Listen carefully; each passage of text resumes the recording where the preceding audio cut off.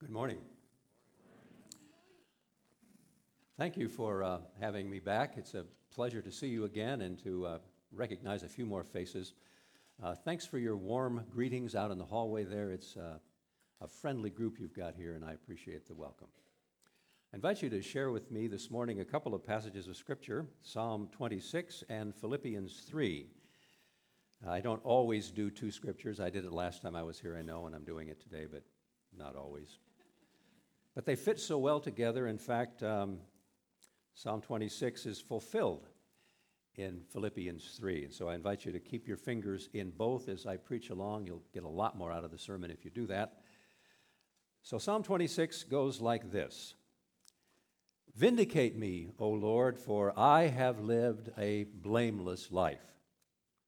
I have trusted in the Lord without wavering. Test me, O God, and try me. Examine my heart and my mind, for your love is ever before me, and I walk continually in your truth. I do not sit with deceitful men, nor do I consort with hypocrites.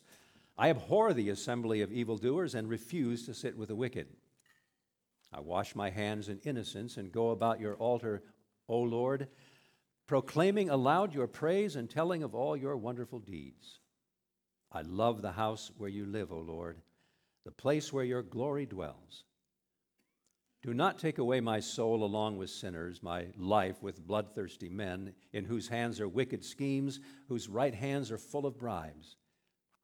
But I lead a blameless life. Redeem me and be merciful to me. My feet stand on level ground. In the great assembly I will praise the Lord. And then over to Philippians chapter 3, beginning with the middle of verse 4. If anyone else thinks he has reason to put confidence in the flesh, I have more. Circumcised on the 8th day, of the people of Israel, of the tribe of Benjamin, a Hebrew of Hebrews. In regard to the law, a Pharisee. As for zeal, persecuting the church. As for legalistic righteousness, faultless. But whatever was to my profit, I now consider loss for the sake of Christ. What is more, I consider everything a loss, compared to the surpassing greatness of knowing Christ Jesus my Lord, for whose sake I have lost all things. I consider them rubbish, that I may gain Christ and be found in him, not having a righteousness of my own that comes from the law, but that which is through faith in Christ, the righteousness that comes from God and is by faith. I want to know Christ and the power of his resurrection and the fellowship of sharing in his suffering, becoming like him in his death, and so, somehow, to attain to the resurrection from the dead. May God's word to us this morning pierce our hearts, change our lives, strengthen our faith, our hope, and our love. People loved by Jesus Christ, have you ever been accused of something you didn't do? Or of not doing something you did do? Being falsely accused is no picnic. Just ask all the candidates for public office. It isn't even 2020 yet, and we're full bore into the season, and we're hearing all kinds of accusations flying back and forth, aren't we? Some of them undoubtedly true, and some of them probably false. It's going to be our job as voters to decide which is which. Now, I mentioned false accusations in the area of politics because that's what Psalm 26 is all about. King David, is being accused of unnamed things by unnamed sources, falsely accused. And so here in Psalm 26, he stands, he says, on level ground. Verse 12, you heard me read that. On level ground, not in the court of public opinion, but in the great assembly of worship, pleading his case with God. He says, God, I want you to test me, examine me, try me, judge me, O God, vindicate my good name. You heard him say that. And in the process of arguing his case, he says an audacious thing. I have lived a blameless life, and I'm living a blameless life right now. What kind of person says something like that? I mean, really. At the very least, somebody that doesn't know himself very well, somebody who fools himself about himself and is a little boastful. At the worst, it's a narcissistic egomaniac or a blindly self-righteous Pharisee. I mean, would any of you dare to stand up here in this congregation this morning and say, I've lived a blameless life, and I'm doing it right now? Anybody want to volunteer? Well, you wouldn't, of course, because you know what the Bible says. You've heard Paul summarize the teachings of Scripture about the sinfulness of humanity when he says in Romans 3, all have sinned and fallen short of the glory of God. I have lived a blameless life? I don't think so. And yet the Bible says that about other people. Back in Genesis 6, just before the story of the flood, God says that Noah was a blameless man. And that's why he got to be saved in the ark. And at the very beginning of Job, the very first chapter, very first verse, it says that Job was a blameless man. And that's why his suffering was so incomprehensible. And Paul himself, who taught us total depravity, says in our readings from Philippians 3, I was faultless. And he invites people to imitate him in the way he lives. And maybe most important, in Genesis 17, where God renews the covenant of grace with Abraham, God speaks as though being blameless is really what all of us need to be as covenant partners. God says to Abraham and to all of Abraham's seed, walk before me and be blameless. So it isn't just David. He's in good company when he claims to live a blameless life. So maybe we need to think a little more about what that means. I mean, how good do you have to be to claim that your life is blameless? Well, it surely doesn't mean sinless. I mean, just the psalm before this, David says, "Oh God, forgive my youthful sins." And that reminded me of Bathsheba and Uriah. David was guilty of adultery and murder and lying and heaven knows what else. Blameless doesn't mean sinless. Well, then what does it mean? Well, David tells us. He says that, well, the word he uses, that the Hebrew word, I hate to pull the Hebrew card on you, but this helps, is a word that means that his life was whole, that it was together, that he had integrity, that his life fit together. There was a coherence there. What does that mean? Well, David's very clear. It has to do with trusting God completely and always keeping God's love and faithfulness at the center of his life. Verse 1, he says, I have trusted in the Lord without wavering.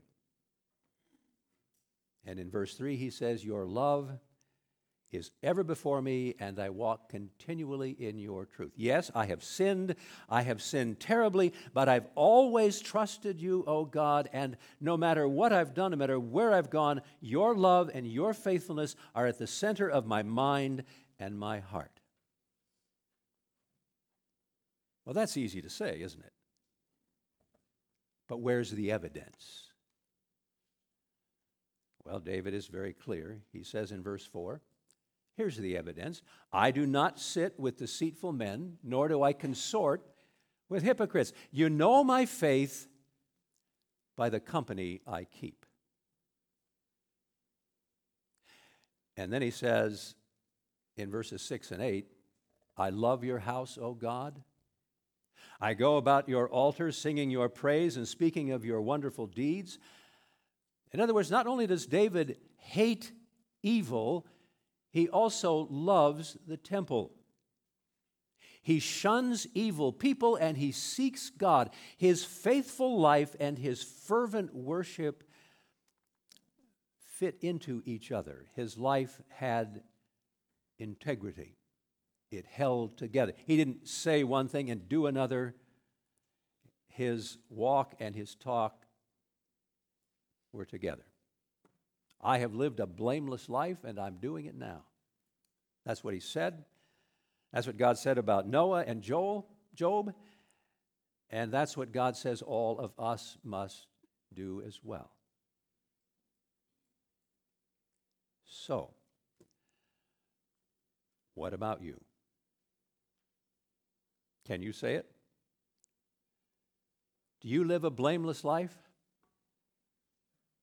Tell you what, let's all of us this morning do what David does in Psalm 26 and bring ourselves into this level place in the great assembly and ask God to judge us,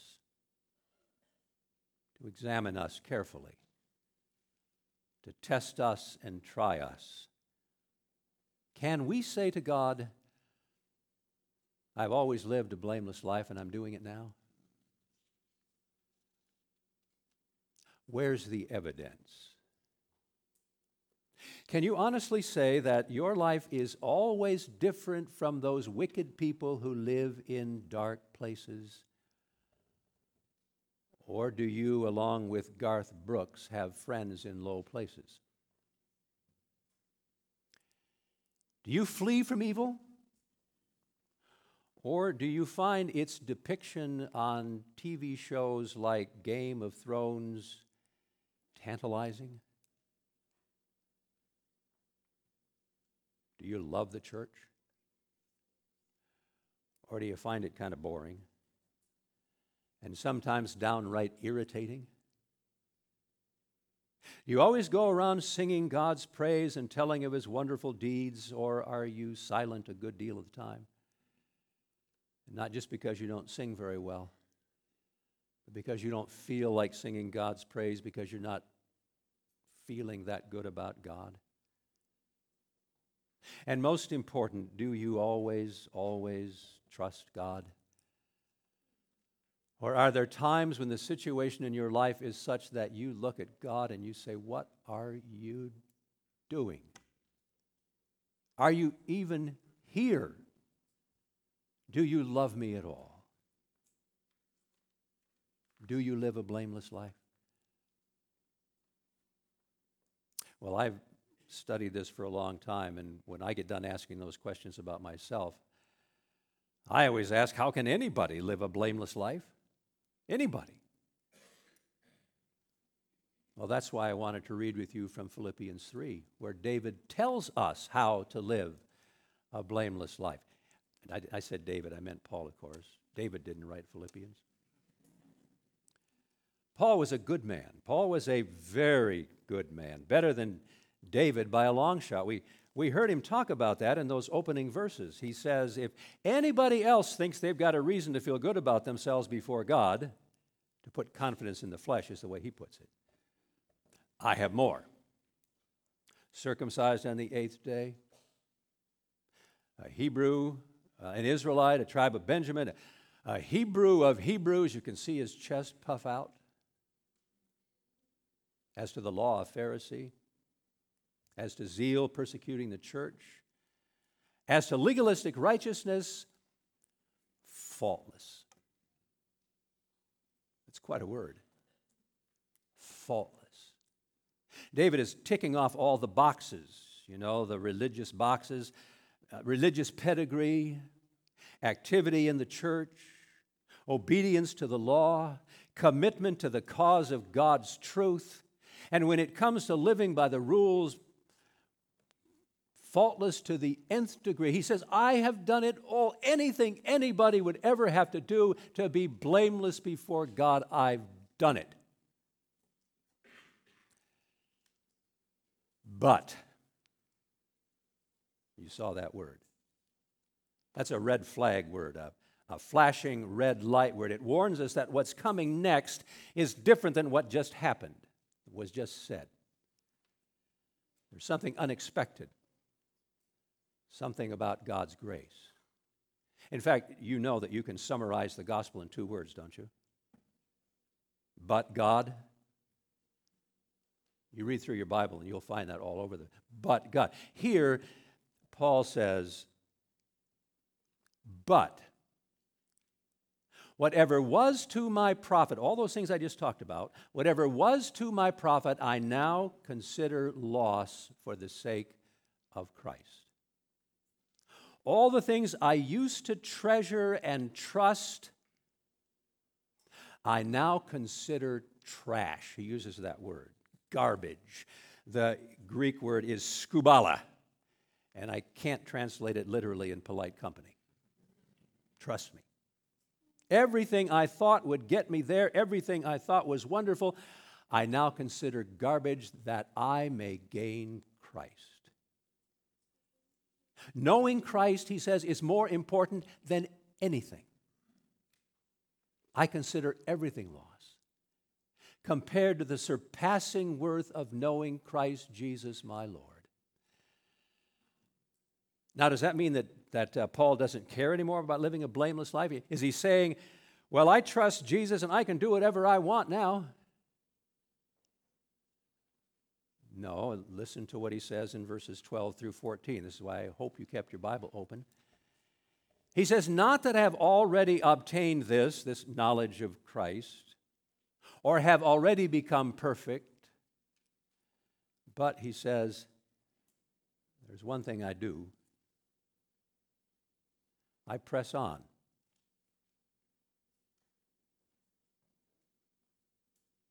No, he doesn't say it that way. He says it this way. And here, picture an athlete. Picture somebody running for the finish line. Arms pumping, chest thrust out, lungs bursting. Picture somebody rounding third base, heading for home, getting ready to dive in head first.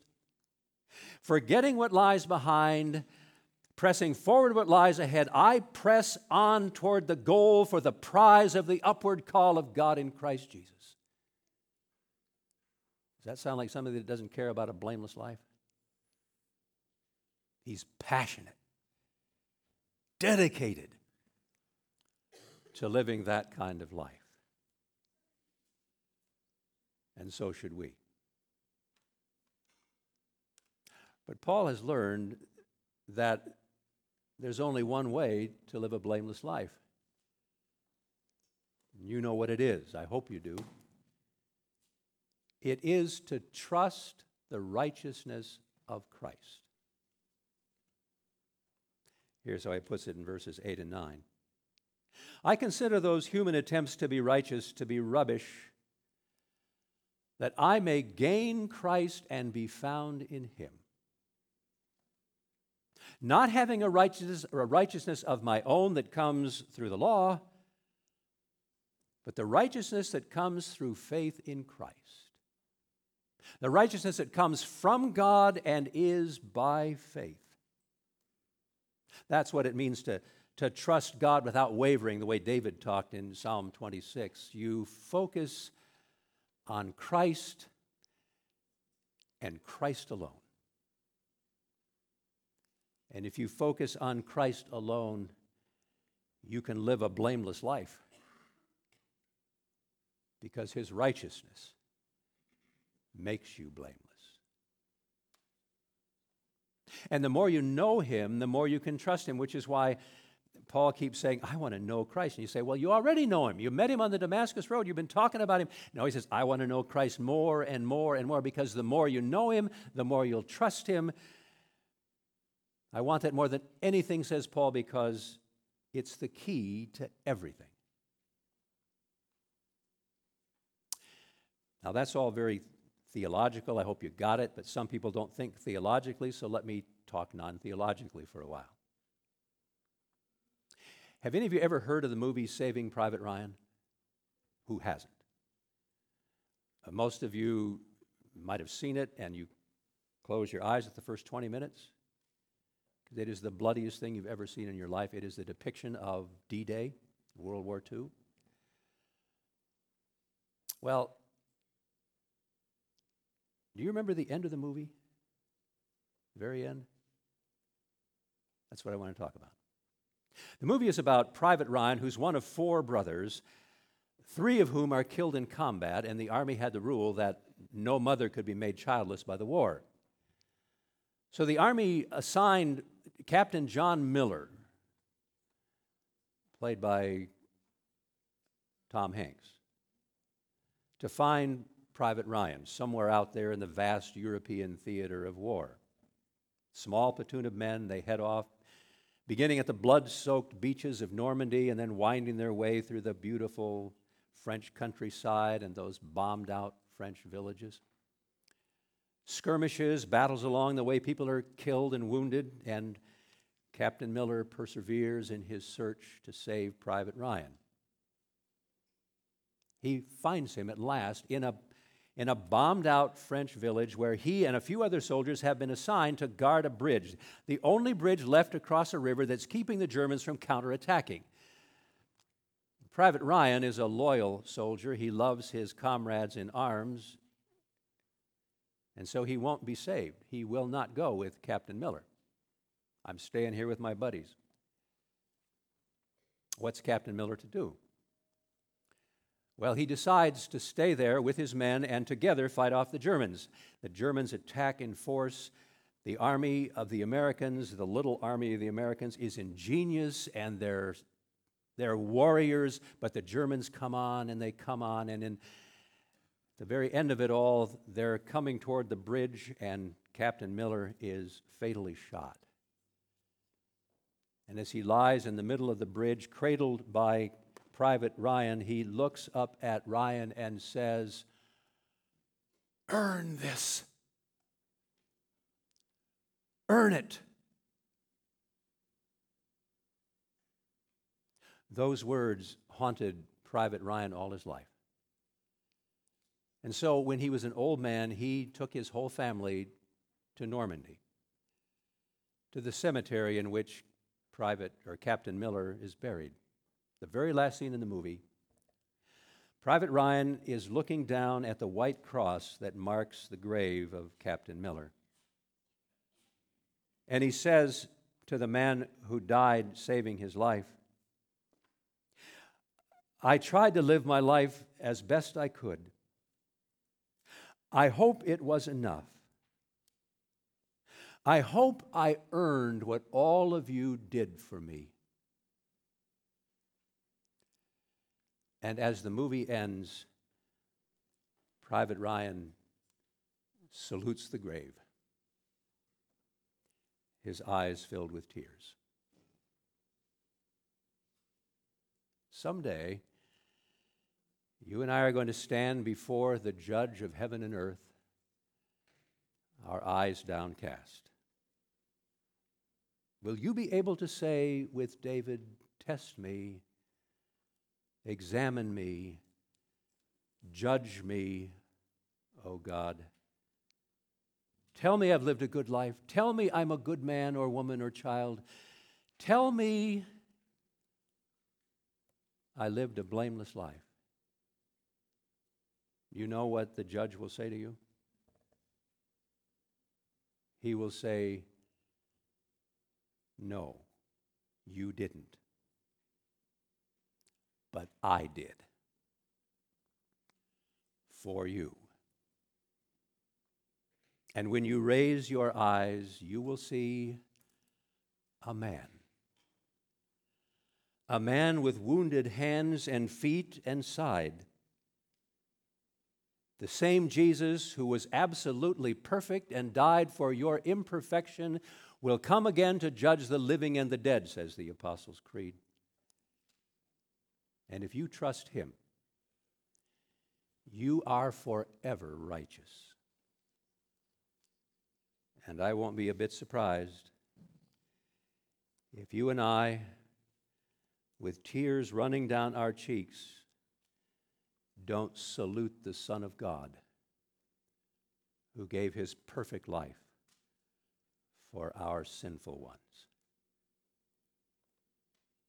Thanks be to God. Amen. Lord Jesus, we cannot praise you enough for doing what you did for the likes of us. Lord, the likes of us try to do the best we can, but we know we fail again and again. And so we're grateful for the good news that in Christ and by his righteousness, we can be blameless in your sight. Thank you for the good news this morning. Fill us with joy, with gratitude, and with faith. Lord, if there's someone here who's never gotten this before, who never really understood, may this be the day that boy or girl, that man or woman puts their trust in Jesus Christ forever. We pray this in his name. Amen.